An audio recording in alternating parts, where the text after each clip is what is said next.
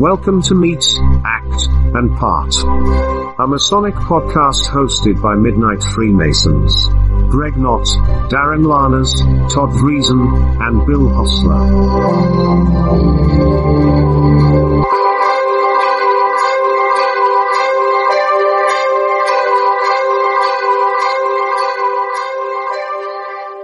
All right, everybody. Hello, and welcome to another exciting episode of Meet, Act, and Part. And welcome to episode 44. So we've got a special guest tonight, but as we always do, let us introduce ourselves first. I am one of your co-hosts, Greg Knott. And I'm Bill Hostler. And I'm Darren Laners. So we're with a very special guest tonight, across the ocean from us, and Brother Chris Earnshaw, who is joining us. And we're just probably going to be on all kinds of topics tonight. I didn't know Chris until recently via email. He reached out to us, and I was glad that he did. And just all kinds of interesting things we can talk about. But Brother Chris, you're in Japan, and whereas it's our evening here in the Midwest, it's about late morning in Japan, as we record this anyway. And so Correct. What I'd ask you to do is just, if you don't mind, introduce yourself and tell us a little bit about your Freemasonry. And then, of course, we'll dig real deep into it as we go through. Okay. Thank you. Yes. So I've been a Mason now for 35 or 36 years. In Japan, we have a single Grand Lodge, but we have lodges from other constitutions here. And I'm a member of an English, Japanese, Scottish and Massachusetts lodge in Japan. So I'm quite active. I'm also in the Scottish Rite and York Rite. That's about it, Masonically. Yeah.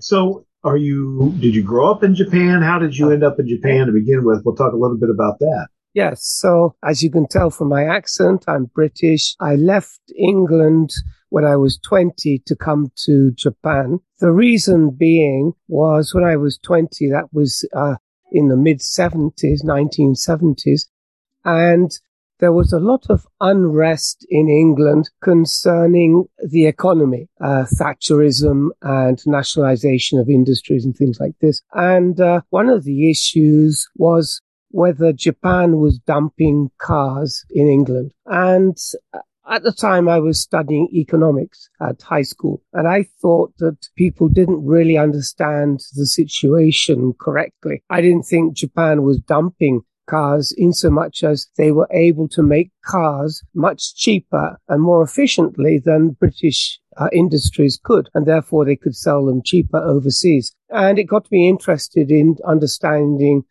Japan and the Japanese. And so I decided to come to Japan to study Japanese. And for 1 year, in England, we have something called a gap year, which is after high school, universities, once you've been accepted, offer you 1 year off to kind of get high school out of your system, go on a holiday, go hitchhiking something, or do some volunteering somewhere, and then start university. So for my gap year, I decided to come to Japan, study the language, get to know the culture, and then when I went back to England, I would do Japanese and economics. But what actually happened is I just got so enamored with the country. I stayed here, and I've now been here more than something like 45 years. That's interesting. You know, I think it's that gap year. I think I might have had more than one of them. I don't know about the rest of you, but if not, I certainly would have benefited after high school. You know, it's, of course, in the States, there's the pressure to go right to college and, Yes. Not so much do that. And it's funny. I think so many kids would benefit by getting it out of their system, so to speak, and have that year of exploratory to figure out what you want to do. And it sounds, obviously that's led to your path, really straight door to us tonight, as you've, Yes. Explained. So, we'll get into Freemasonry, but I certainly remember in the 70s growing up, and I'm sure Bill and Darren too, about the automobiles and, of course, General Motors and Ford and Chrysler are big three here in the U.S. And then I remember my parents talking about, at least the perceived threat of not only Japanese imports, but from other places as well, coming to the States and affecting us. And so it's just so interesting how something like that and, 50 years ago, really shaped your decisions to, not only go study about it, but to, as you said, become enamored with the Japanese culture and stay and really live there and learn so much more. I guess my first question, then we rotate our questions, of course, as we go here. Freemasonry. How did it catch your attention? You said 35 years. What got you interested in becoming a member? Yes, basically my family, all Masons on both sides of my family. And I think though they didn't really talk about it at home, and even if they did, I wouldn't have understood it, but it had quite an impact on our family. I think there was one incident when I was must have been about 17 or 18. My grandfather, who was obviously a master mason, he was ill at home, and the Speaker of the House of Commons came to our house. Well, Speaker, House of Commons, the equivalent, I'm not quite sure, maybe Nancy Pelosi or someone like that, suddenly appears on your doorstep, asking inquiring about my grandfather's health. And I was so surprised. And that image remained with me for a long time, that, somebody of his standing would come to see my grandfather. I didn't know the person's name, but I'd seen him on television, so I knew that much. And then, I really realized that, looking after each other is a central tenet of Masonry, and that really inspired me. Let me pass to Darren. Just so many things, Chris, we could go down tonight and down those various tracks. Let me let Darren pick one of those avenues and we'll start exploring. Brother Chris, it's my understanding that your specialty or your current research is regarding Chinese Taoism and then how it potentially is an origin for modern speculative Freemasonry. So we're just going to dive right into the deep stuff right now. Why don't you just kind of let rip with what kind of led you to this path of research and what you've discovered, and we'll go from there. Fine. So when I was made a master, I think I have to backtrack slightly, because in England, we used to have something called a classical education, which is where students would have to study either Latin or Greek at school. And at my school, we all studied Latin. And so I was fairly familiar with a lot of the mythology and the stories, Roman stories and Greek stories, because that's part of the education. Unfortunately, modern students in England don't have this opportunity to study the classics. So when I became a Master Mason, one of the first things that came out to me was in the third degree, where it says that our ancient brother Pythagoras called out Eureka on discovering something. And I know it isn't Pythagoras that's called out Eureka, it's Archimedes. And I wondered why in the 1700s, people who all had classical educations would leave something in the ritual that was so wrong. And I wondered, it really intrigued me. Was it wrong for a reason? Was it like a hint or something? Or was there some sort of code or hidden teaching about this? Because it's Archimedes discovered the displacement of water and how to measure irregular objects. And that's why he exclaimed Eureka. So I started looking into this, and other things started popping up. For example, the phrase we say Freemasonry is a peculiar system of morality. What's peculiar about it? Well, peculiar has two meanings. One is unique and another one means eccentric or strange. So in the unique sense of peculiar, Freemasonry's morality teachings are not unique at all. They're exactly the same as Christianity. So that's not true. And then what about eccentric? Well, there's nothing eccentric about Masonic's moral teaching. So what is it actually saying? Is it really a peculiar system of morality? And the second point was that early Masons tended to be slightly elite. They were looking to bring in members of the aristocracy and gentry into Freemasonry. And at the time, there was a kind of prejudice against the Scots and Irish in London particularly, but also throughout England, because of the law that was introduced in the late 1680s, but also because they were Catholics. And England was a Protestant country, and this was an extremely important point that people tend to forget. So therefore, the Scots and Irish set up their own Grand Lodge, the Grand Lodge of the Ancients, and they became kind of competitive with the Grand Lodge of the Moderns, who were the speculative Masons, who later became the Grand Lodge of England. And so the Moderns tended to attract the aristocracy. Well, are you going to teach the aristocracy a system of morality? I think the aristocracy would be affronted by the idea that they needed teachings in morality. You know, these are people fairly high position. They've had good educations, all had private educations. And now you want to teach me about morality? No, I think there's something else to that phrase, a peculiar system of morality. So anyway, to put that aside. So when I came to Japan, I was 20. I got a job and I decided to study university as an external student. So in those days, we didn't have the internet. We sent correspondence, letters to and from university with our homework and all the other things that we had to do. And this for me worked very well because I was able to pay the work and pay the university fees. So I had no debt at all. And in fact, it was extremely cheap to be an external student. And I studied Japanese and Chinese at university. And one of my specialties, you had I think 5 specialties that you had to take. And one was the economic system of the Tokugawa era. I remember that very well. Another one in Chinese philosophy was the study of Mencius, the Chinese philosopher. And I was very attracted to Mencius's thinking. Of course, Mencius, he died somewhere in about 300 BC. So we're talking about a very old teaching of philosophy. But even though his book is extremely old, the teachings to me seem to be very modern and very, very interesting. So even after leaving university, I was I kept on reading Mencius. My book has fallen apart. I've had to buy a new one. And so about 4 years ago, I was invited to Taiwan to study, to attend a kind of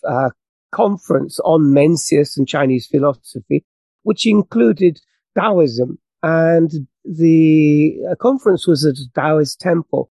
And I was offered the opportunity to be initiated in Taoism. Taoism is very different from what we think of as religion because it's syncretic. So they don't mind Buddhists joining Taoists or Christians being Taoists. You can be both at the same time, which is rather unusual by Western thinking. And they also don't see themselves as a religion, but more as a way of life, a way of how to act in life and how to treat each other. Anyway, so I went through the initiation, and what I immediately recognized was it's the same as the first degree initiation in Freemasonry. And I was completely bowled over. I was kind of gobsmacked.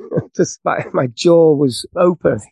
Just every element seemed to be the same. For example, they have 3 candles on their altar. They bring the light from the east to the candidate. They have 3 senior officers, and the most senior officer is known as the light transmitting officer. And there's so many other things. This really, really surprised me. And so coming back to Tokyo, I had to look into this. I just did Freemasonry get its ideas from Taoism, or is it the other way around? Did the Taoists learn from the Freemasons? Well, it didn't take very long to find out that Taoism has a history of over 2,000 years, probably nearly 2,400 years. And so it wasn't the Taoists learning from Freemasons, that's for sure. But then how did the Freemasons learn from the Taoists is the question. And that's what I spent 3-4 years studying. And I culminated by writing a set of 4 books called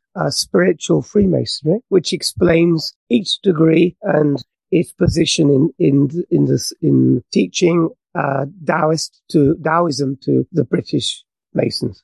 Brother Chris, do you think that maybe I'm just going to put on my my thinking cap here? Is it possible that like these ideas are so ancient and so old that they come from potentially, one of the older mysterious religions, the Egyptians, and as the Egyptians traveled, maybe they spread some of these ideas to the East, or do you think maybe it's the other way around, as some of the Eastern philosophies were spread by travelers from the East to the West? These ideas were adopted. Yes, so that's the first thing I started thinking about, was how these ideas could have come to England. So what I found was, starting in the 1660s, there was a lot of interest in China in England at the time. There were missionaries from Catholic missionaries from France, the Netherlands, and Spain going to to China, and they translated Chinese books into Latin and then brought them back to Europe. And so the Royal Society that was established in 1660 started looking at Chinese language to see if it was a universal language, a single language that existed before the Bible, that everybody spoke. And so it was just a lingua franca, as you would say. Another area was that from the 1660s, tea became very popular in England. Before that, they had chocolate and coffee, and now tea was starting to be imported by the importers. Yes. And besides tea, we got silk for the first time, became very popular and affordable as well. And furniture was coming over. And with tea, but previous to that, we used to drink mainly beer in England.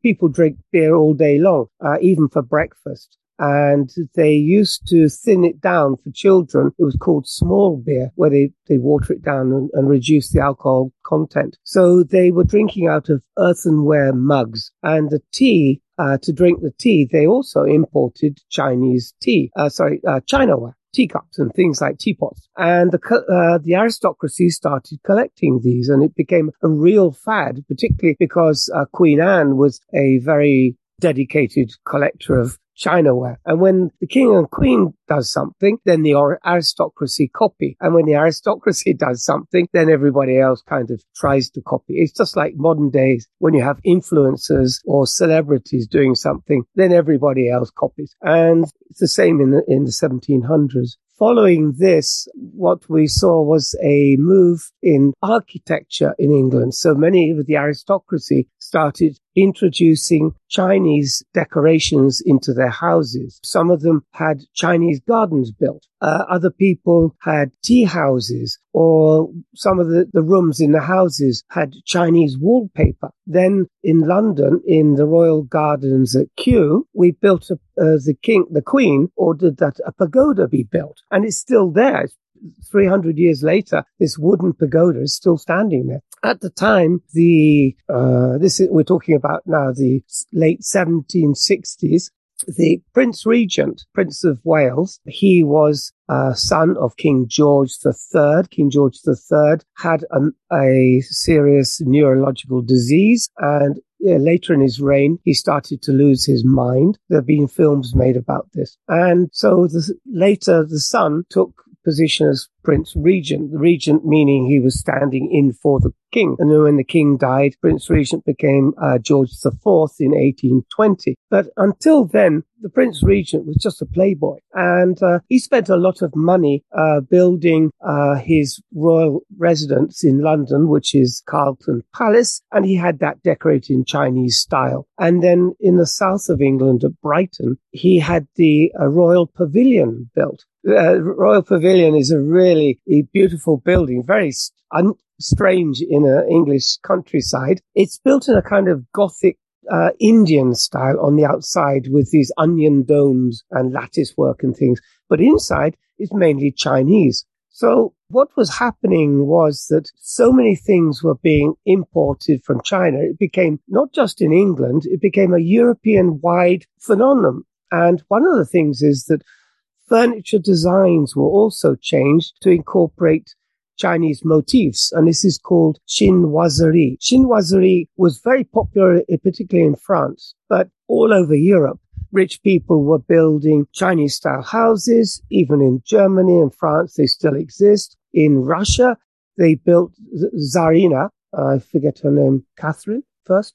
Yes, Tsarina. She built a whole town on a Chinese style with Chinese roofs and a copy of the Chinese pagoda. So Chinese things were very, very popular at this time. A second thing was that I mentioned earlier, the bifurcation of modern speculative masons and the Grand Lodge of the Ancients. Well, the Grand Lodge of the Ancients were copying the first three degrees, but they introduced a fourth degree, the Royal Arch. And this was kind of their selling point, because the speculative masons only had 3 degrees and the ancients were teaching a 4th degree. They started teaching this.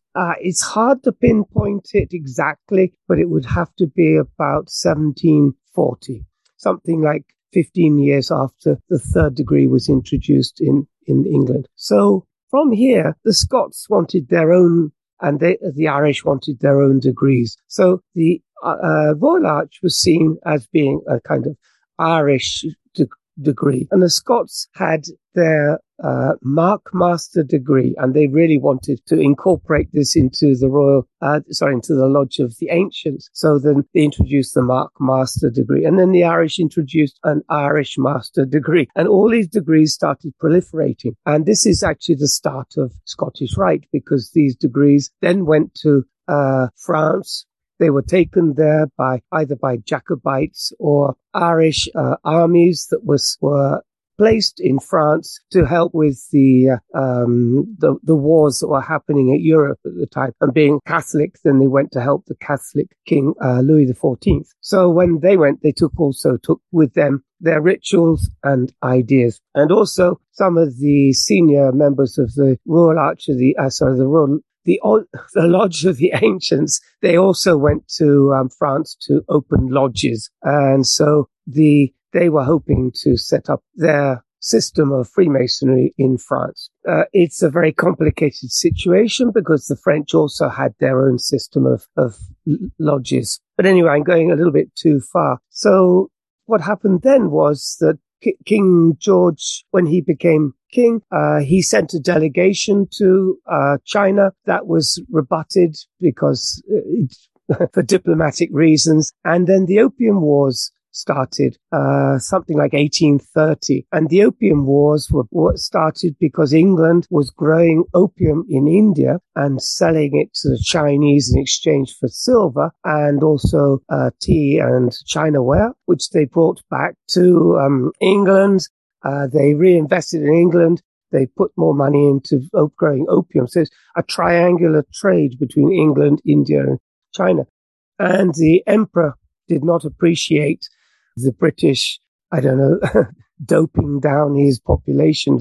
There was a lot of issues with people not being able to work because they were stoned all day long in China. And so also the money was leaving China, which was also not appreciated by the emperor. And then the Opium Wars started, trade with China stopped. And then what happened was, just at the same time, Champollion translated the Rosetta Stone that had been found during the Napoleonic campaigns in Egypt. Suddenly, trade with China stopped, and then there was interest in Egypt, and what we call Egyptomania started. And with Egyptomania starting, Freemasons in the 1820s and 1840s were looking back 100 years and thinking, did Freemasonry start in Egypt? And therefore, this idea of an Egyptian and also a gypsy origin for Freemasonry started. Does that answer your question? It does. Thank you. So, going back to our American grade school days, and I think Bill and I certainly were about the same age, probably had these same lessons. It seemed to be all about the tea here also. I mean, again, now the States. Yes. The Boston Tea Party. In many ways, you were describing all that. I'm thinking, in present day, it's like not much has changed in some ways. You talked about the social media influencers, and back, 400 years ago plus, it was those influencers that were people trying to emulate or, moving housing styles back to Europe and this, that, and the other. It's so many ways. It's like we don't change as humans. And, as you were constructing that path back from, the Far East to Europe, you see that direct line. And so I guess my question, and I'd like Bill to maybe weigh in on this also, we have the lore of, we don't know where the Freemasonry rituals come from. At least that's as you come through the Grand Lodge of England and all those in the States, because we say they're ancient and we don't know where, if they came out of the stonecutters guilds and those kind of things. And from your timeline, it really is more recent than it was talking about some of those ancient, stonecutters from, 1200, 1300s or whatever that evolved into the speculative craft that we know today. Have you looked at any of that? And Yes. I'll have Bill can ask some follow-up questions on it, but I was wondering, where does that timeline start to intersect? Yes. So to do with stone cutters, I believe what happened was that the first three Grand Masters, who were Anthony Sayre, George Payne, and John de Sagulier, they decided to use the operative Freemasons structure to incorporate some Taoist teachings. The reason being is because they wanted to attract the aristocracy into their new organization. The operative Freemasons, I believe, are based on stonemasons guilds. And the stonemason guild probably started about the 1200s, 1300s, basically to protect people's jobs and also to enforce standards in the industry so that prices were set. And most of the guilds, for example, people who were working with leather, there were saddle makers, there were arrow makers, there were even fletchers, people who put the feathers on arrows. You'd have thought that was a single job, but actually it was two people, two different guilds, and people working with gold. And there were probably over 100, 150 of these guilds. And they had to get a warrant from the local authorities to work, and they decided the prices, and this was set by the local community. One thing is that we didn't have inflation in those days, so for 200 years, prices would never have changed, and people's lives, they knew what to expect in their life. If you had this job, you would earn this money, and then you'd be able to afford something. There was no worries about prices going up and loss of work. So one of the things that's unique about the guild system is that they have patron saints. And of course, in those days, England was a Catholic country. It didn't become Protestant until 1534 with King Henry VIII. So before that, we were a Catholic country. We had patron saints, and the guilds every year would have put on a holiday, a feast for the patron saint. It would incorporate sometimes a play, some sort of education or teaching about morals or biblical studies, and later sometimes the saints' lives and things like this. And it ended up becoming quite an extravaganza. Originally, they would do it in a church. It would be just an afternoon's event, and then people would go and get drunk.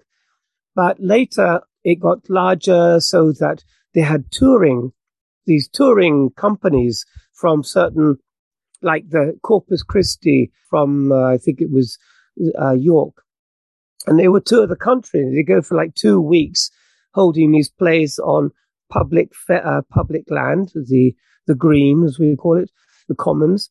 And they would then be so large that various guilds would all get incorporated. It wouldn't be one guild. It'd be several or 10 guilds. There may be up to 400 people. They all had to learn their lines.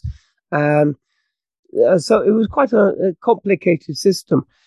But one of the things is that the stonemasons were not a guild. They were a fraternity.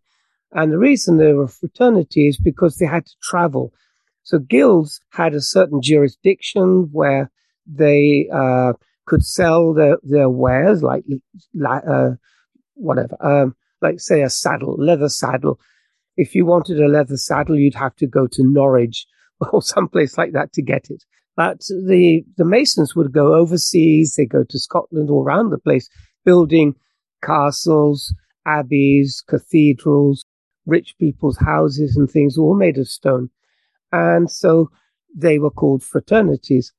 So come the late 1600s, these fraternities were falling apart. They had initiation ceremonies, of course, and passwords and things, but people couldn't remember it. They weren't doing it properly. They kind of shortcut that you could bribe somebody to get into the fraternity. So the situation was not good. And then the three Grand Masters, including de Sagulier, there was this Chinese boom going on. Everybody was interested in Chinese. They had books about Chinese philosophy, including Taoism, the I Ching and the Tao Te Ching coming into the country. There was also, and this, I think this is key for me in my theory, in 1687, a Chinese Mandarin from Nanjing, the capital of southern China, came to England. Now, a Mandarin is a senior government official, and we know his rank by the clothes he's wearing. Includes the hat, the type of materials were used, the decorations on his clothes. This was all prescribed by law in China. You just couldn't wear anything. And so by looking at his clothes, we know his rank was quite high. His name was Shen Fuzhong. And so this Mandarin Shen came to England. He was introduced to Thomas Hyde, who was the senior librarian at the Bodleian Library at the University of Oxford. Oxford had collected many Chinese documents and books over time, but they couldn't read them. They didn't know whether to read from left to right or bottom to, just didn't know how to read the characters. So Shen translated many of these documents for Thomas Hyde. Not only that, he taught him about Taoism, the I Ching, and many other things. We know this because of letters between the two that still exist and are at the British Museum. And so Thomas Hyde was then taught about Taoist things, and I think he was taught about this Taoist initiation. Therefore, then from Thomas Hyde, he was friends with Robert Boyle, Isaac Newton. Both these people were alchemists. And alchemy was also very popular at the time in Oxford. So these alchemists, Isaac Newton, he worked with both George Payne and John de Sagulier. So Isaac Newton may be the link between Thomas Hyde and the first three Grand Masters. John de Sagulier was the Isaac Newton's secretary at the Royal Society, and Isaac Newton was also a director of the Mint, the Exchequer, which is US in America, the US Treasury. He was a senior director there, and George Payne was head of another department inside the US Treasury. And of course, London in those days was less than 500,000 people. So the US, the Treasury, what we call the Exchequer, was probably only 20 people. So they would have known each other very well. So I see these teachings from stonemasons, the structure of stonemasons, the idea of building and using tools and using a Christian theme, you being connected to Taoism as a structure to put these teachings on. One of the important, why they would have done that is because of, at the time, the government was very wary of secret societies. In England, the Catholics had many times tried to overthrow the government. And so if you look at the constitutions of Freemasons of 1723, it says in there, after, I think the word is, I forget the exact wording, but it's something like after the resurrection of 1716. Well, that's only a year before the Grand Lodge, Premier Grand Lodge was set up. So a year before, there had been a resurrection. The Jacobites had come down from Scotland trying to take the throne of England, which was a Protestant country, but we had previously had Catholic kings. They were stopped at Preston, which is like 150 miles away from London. And so this was obviously caused a lot of consternation when Scotland tries to attack England. It was, a big issue. So it was noted in the constitutions. But that wasn't the last time. There were 3 other attempts. The last one was in 1749.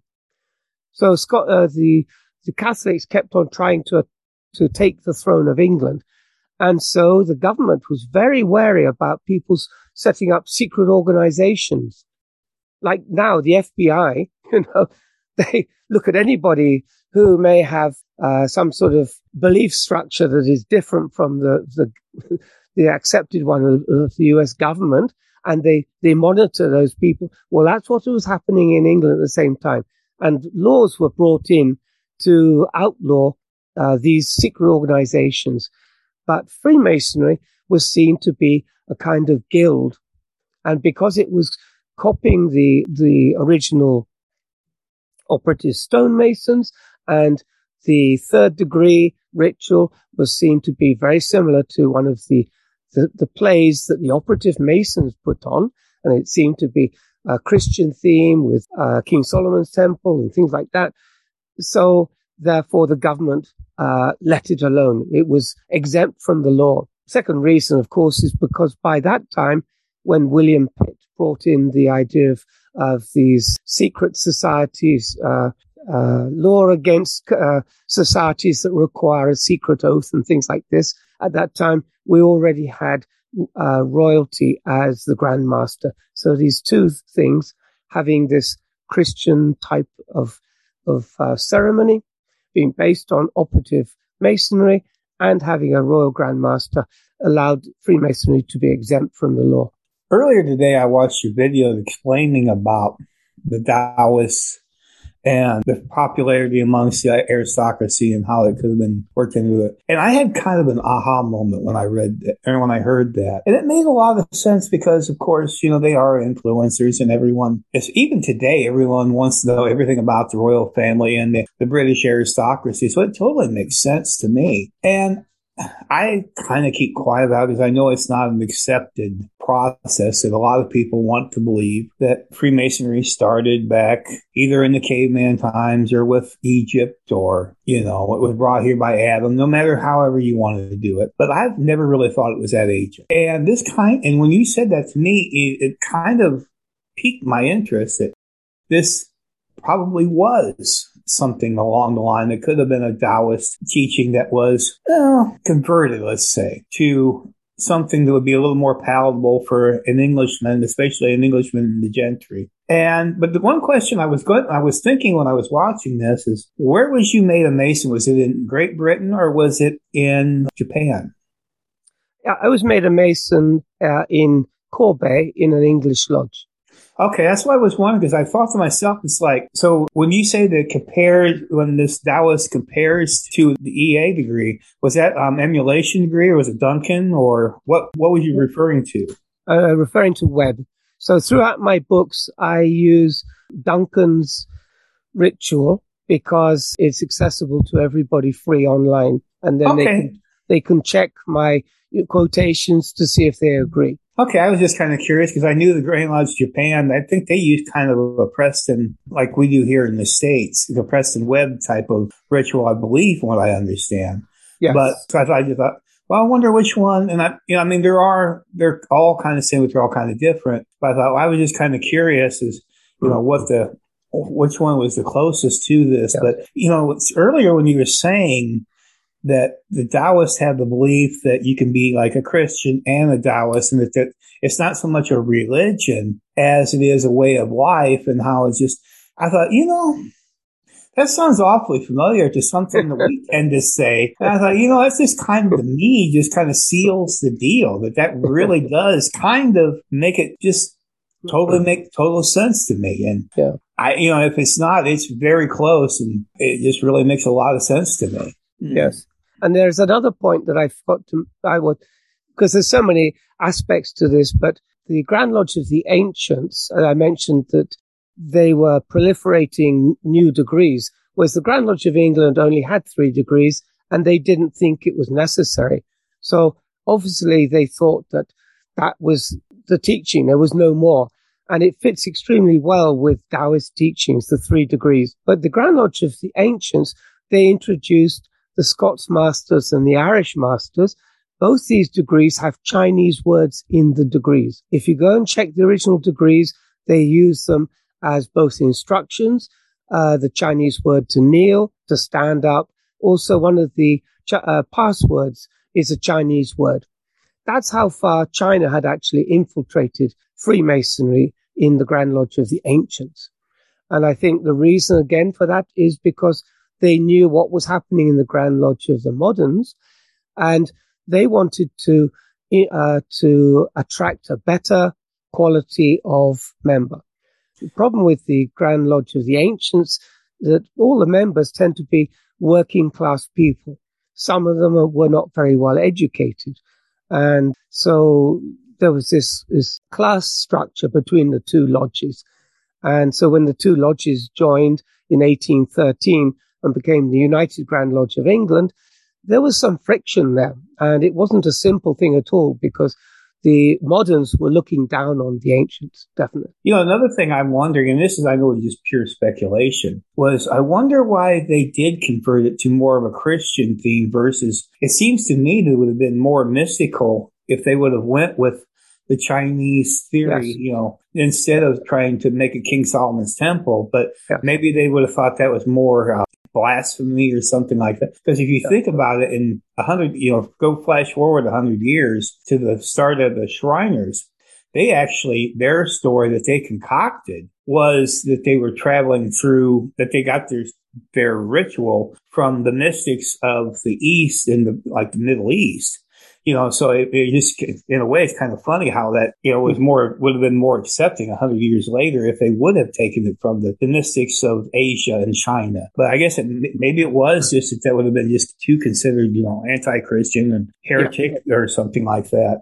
Yes, I think you're right. I think the issue was that they had to be seen to be Christian.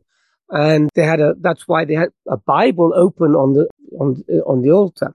And they were just carrying on the tradition of the operative Masons, who were exactly the same. They had these, they were a Christian organization. They had initiation ceremonies. They had apprenticeships, and they also put on this mystical play, every year. And so Freemasonry looked exactly the same as operative Masons that have been going for 500 years by that time. So yes, I think it was important to be seen as Christian. They didn't want to be seen as subversive to the government. Of course, we have to remember at the time, the Inquisition was also very active in Europe, not just in Europe, but in England as well. And the Inquisition wanted to know what Freemasons were doing. So you had the Inquisition and the Jacobites, who were very anti-Protestants. They would want to know what's happening. And that's why I believe the Tyler has a drawn sword outside the door, because there were real threats to Freemasonry in the early days.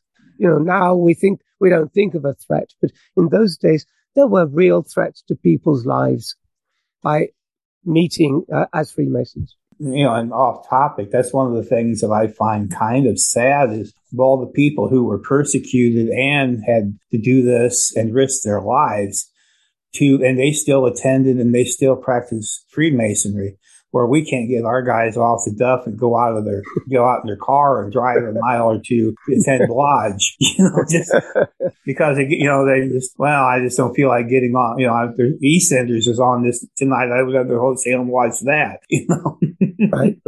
And that's one of the reasons I wrote the book, because many Freemasons tend to be a little bit disillusioned. Once you've been a Master Mason for 5 years, you're doing the same thing every month, and they say, well, where's the spiritual teaching? Where's the mysticism? And some people find it boring. And I think if you reevaluate and look at it from a different point of view, and for example, I'm looking at my book here, Initiation by Light.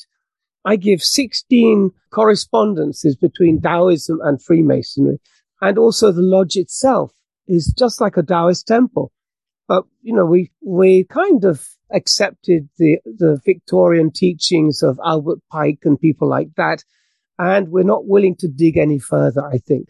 And so I hope to make through my books, Freemasonry more interesting for young Masons who are a little bit disillusioned with the craft. And I just happened to watch another one of your videos today. Thank you. You're welcome. Has anybody answered the question on the quiz or the riddle that you put in the back of your one book? Right. Correctly? Nobody's answered it yet. And I'm thinking of upping the ante and offering a $300 prize to anybody who can find the answer by December 2022. And I'm announcing it here for the first time.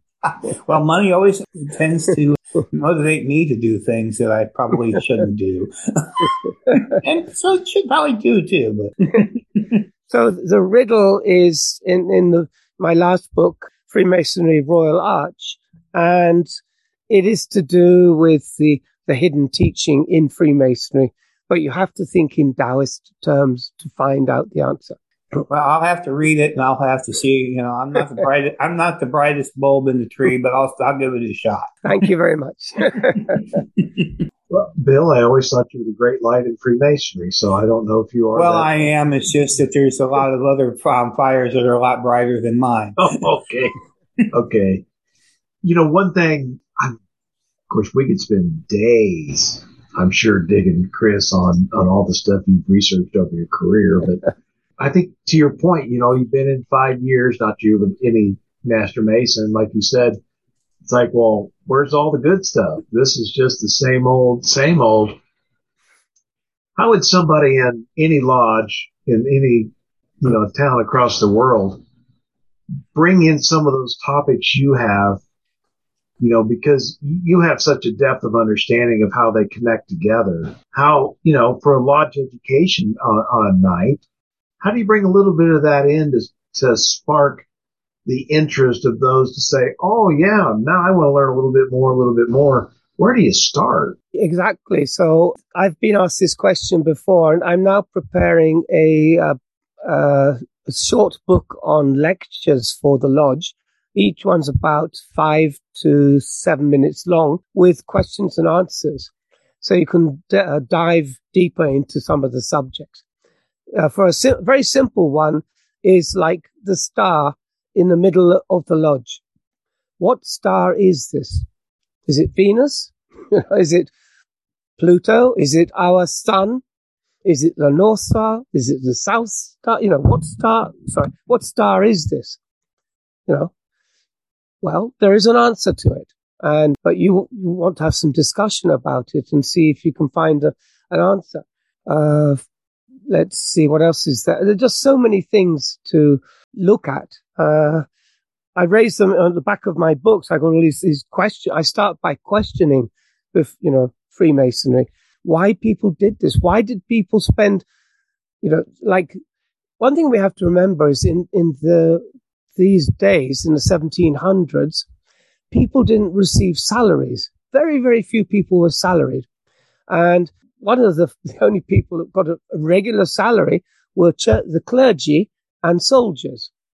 If you didn't pay the soldiers, you'd have a riot. So the king was paying them a salary. But people like teachers and doctors, they were paid piecemeal. So they were paid by the month or for doing certain jobs. Like a funeral, you get paid.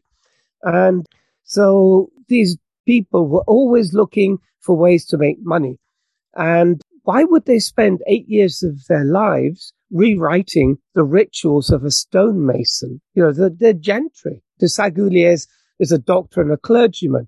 George Payne is the director of Exchequer. He's a gentry, is a type of junior nobility in England, below the aristocracy.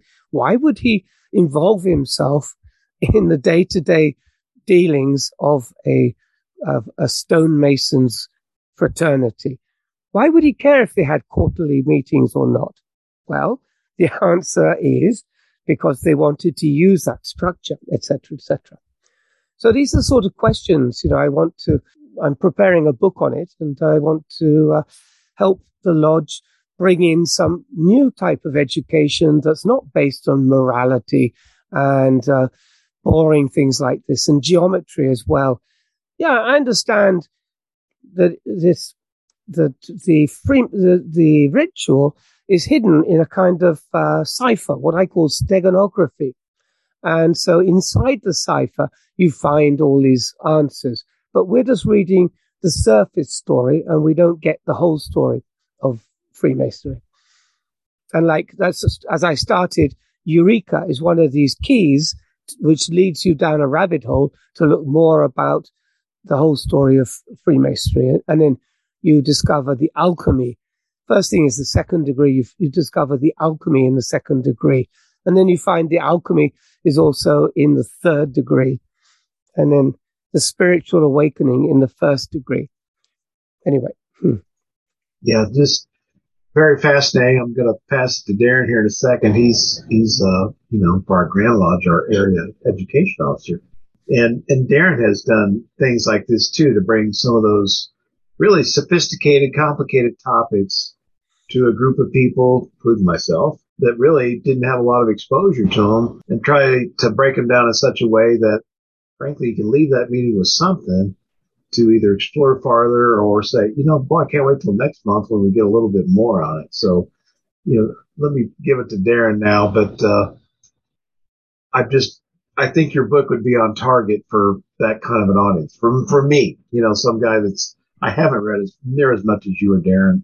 I've spent, my interests are, a little bit there and a little bit other places. But Brother Chris, I was curious about Freemasonry and China, particularly right now. I know that Hong Kong was ceded by the British back to China. Was it around 2000? Was it yes. Yeah. So I would have thought that at that point there probably would have still been active Freemasonic lodges, at least in Hong Kong. But I would think with the nature of the regime in China that Freemasonry, if it does exist, is underground. Do you know if it's still being practiced and just being very practiced in a very clandestine, not clandestine in the way we think of clandestine, but secretive way? Or is the Chinese government basically stopped it all out in China? Do you know about any of this?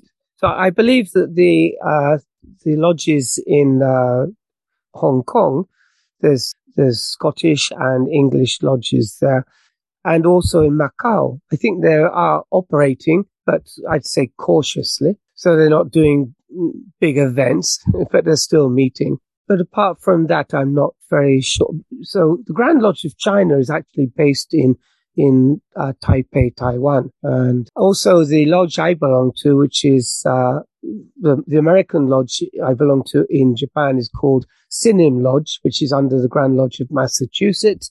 Grand Lodge of Massachusetts doesn't have numbers for their lodges, so just Sinim Lodge. That was originally in Shanghai. And during the Second World War, it had to move fairly quickly and came to Tokyo. So perhaps something similar will happen to the lodges in Hong Kong and Macau. Time will tell. Chris, I was thinking, you're the past Grand Historian for the Grand Lodge of Japan. I've seen photos of the lodge room in the Grand Lodge of Japan, and it's gorgeous. I know everyone's probably seen them. And it'd be one of those bucket list items. I'd love to go attend lodge there, obviously. But can you kind of give us a kind of a thumbnail version of the history of the Grand Lodge of Japan? I think you may know a little bit about it, considering you're the past Grand Historian of the group. The Grand Historian's role is basically, in our Grand Lodge, is to record the activities of the Grand Master during the year. And we don't really delve about in old history. So the Grand Lodge of Japan was set up when some Philippine lodges based in Japan after the war decided to set up their own Grand Lodge. And the Grand Lodge of the Philippines itself is based on the Grand Lodge of California. So we tend to copy the Grand Lodge of California ritual via the Philippines. These lodges then petitioned the Grand Lodge of the Philippines. I mean, they're so far away. We're thousands of miles away from the Philippines. Then we were in, I think it was 1958, we became a Grand Lodge. After the Second World War, General MacArthur helped us to obtain some land in the center of Tokyo. It had previously been the what's known as the Seikosha. Seikosha is the Japanese Imperial Naval Officers Club. And they had a restaurant there, meeting rooms. And one of the meeting rooms was used to plan the attack on Pearl Harbor during the Second World War.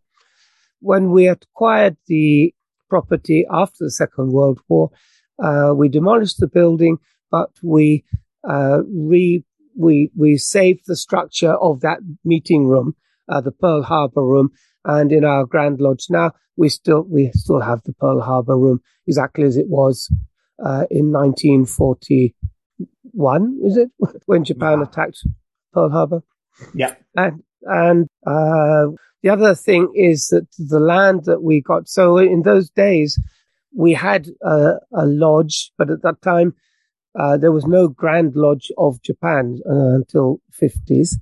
So the Grand Lodge of Philippines and the Grand Lodge of England and Scotland, Massachusetts, and Prince Hall all had lodges in Japan.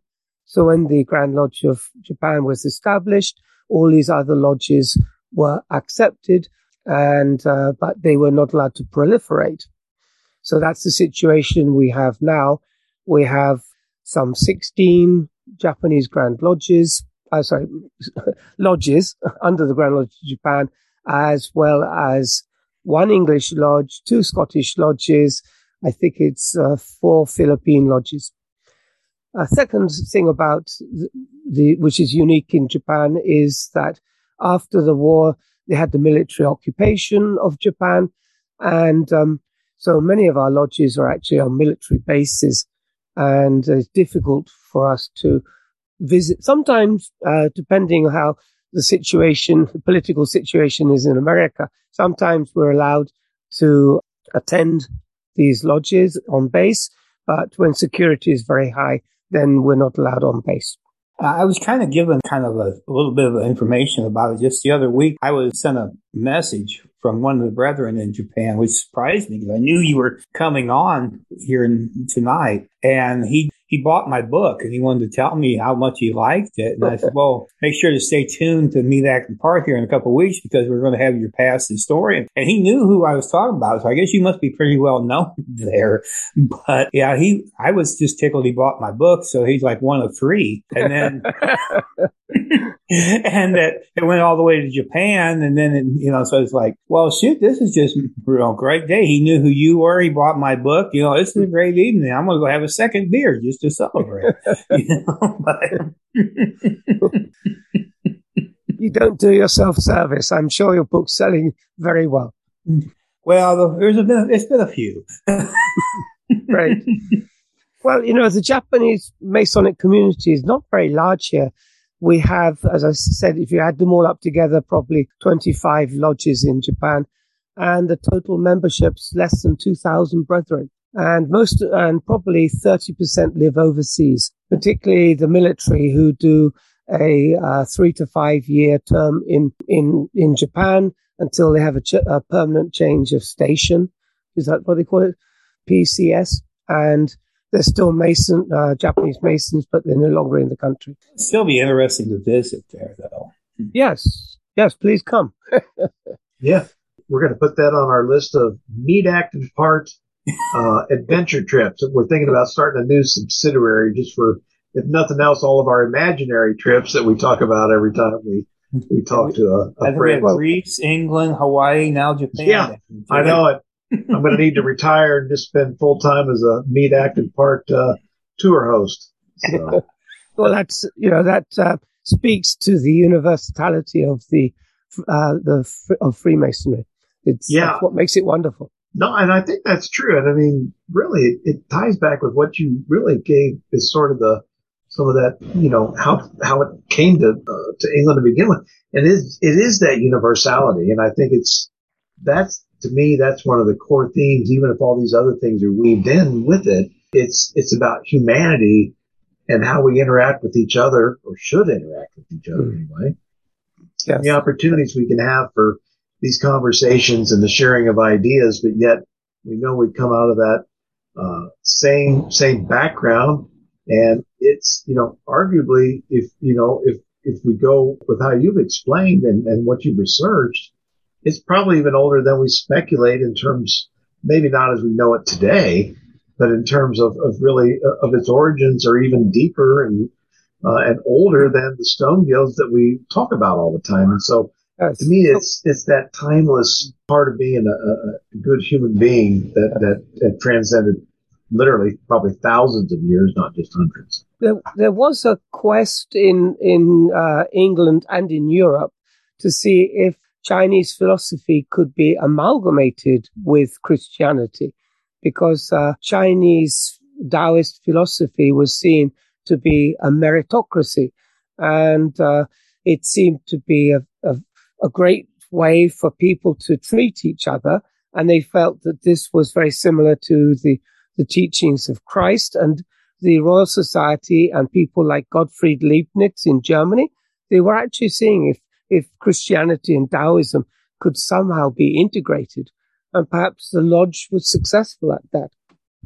Yeah, I think so. And we get near the end of our time here, but it is just those recurring themes. And, if I was kind of to summarize even what I would consider this an introductory discussion, it is that opportunity to explore new things, new ideas, understand how they have transcended time from the ancient to the modern, and challenge each of us as individual Freemasons to go out and do a little bit of that research and see how they pull together. So let me pass it over to Darren and Bill, see if they got any final questions or comments for you, and we'll wrap it up.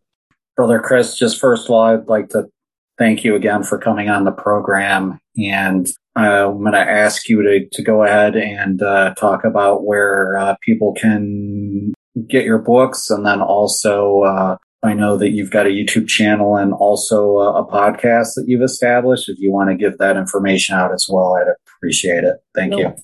Thank you for the opportunity. Well, my books are under the title Spiritual Freemasonry as a series. I have one for each degree, Initiation by Light, then Spiritual Alchemy, Quest for Immortality, and the final one is Royal Arch. I also have on YouTube a channel called Spiritual Freemasonry, and recently I set up a podcast which is on Spotify, Anchor, lots of places. It's called Freemasonry in 7 minutes or less. Thank you. I just want to thank you for coming on and really giving us something to think about. I mean, honestly, I would have never thought about, the Chinese aspect of this, and it really gives you something to think about. And I may have to look into Taoism a little bit more, because it really intrigued me from everything I've, listened to today and from what you've said. And I want to thank you for coming on, and I hope you come on and maybe get a little more in depth at a later time. Thank you very much. I look forward to it. And Chris, thank you for reaching out to me. It's that's been the most fun thing about when we started this podcast is, we're joking about our people we've met all over the world, but literally we have. And I think that's just not only speaks to the universality of Freemasonry, but frankly, living in this day and age when in technology we can dial each other up literally on the internet and have these conversations, and you're a half a day ahead of us on the time zones. And it's just really, it's amazing to what we can do today. So let me thank you for joining us. We'll put in our show notes the links to some of the things that you talked about, and appreciate all of our listeners. And so we encourage you to go out and look at Chris's books, his website, his YouTube channel, things, because I've been serving it here as well, and you'll learn a lot. And I think take those things back to your local lodge, and Chris will be out with a new book somewhere shortly down the road that'll give you a little bit of things that you can use, some of the more in-depth things we've talked about, to take back into the lodge. So again, thank everybody for joining us, and we hope all our listeners will join us again soon. for another exciting episode of Meet, Act, and Part. Thank you for listening to Meet, Act, and Part. For more information about our show, visit our website at www.meetactandpart.com. While there, please consider supporting the show by sponsoring us on Patreon. Until we meet again, may we meet, act, and part.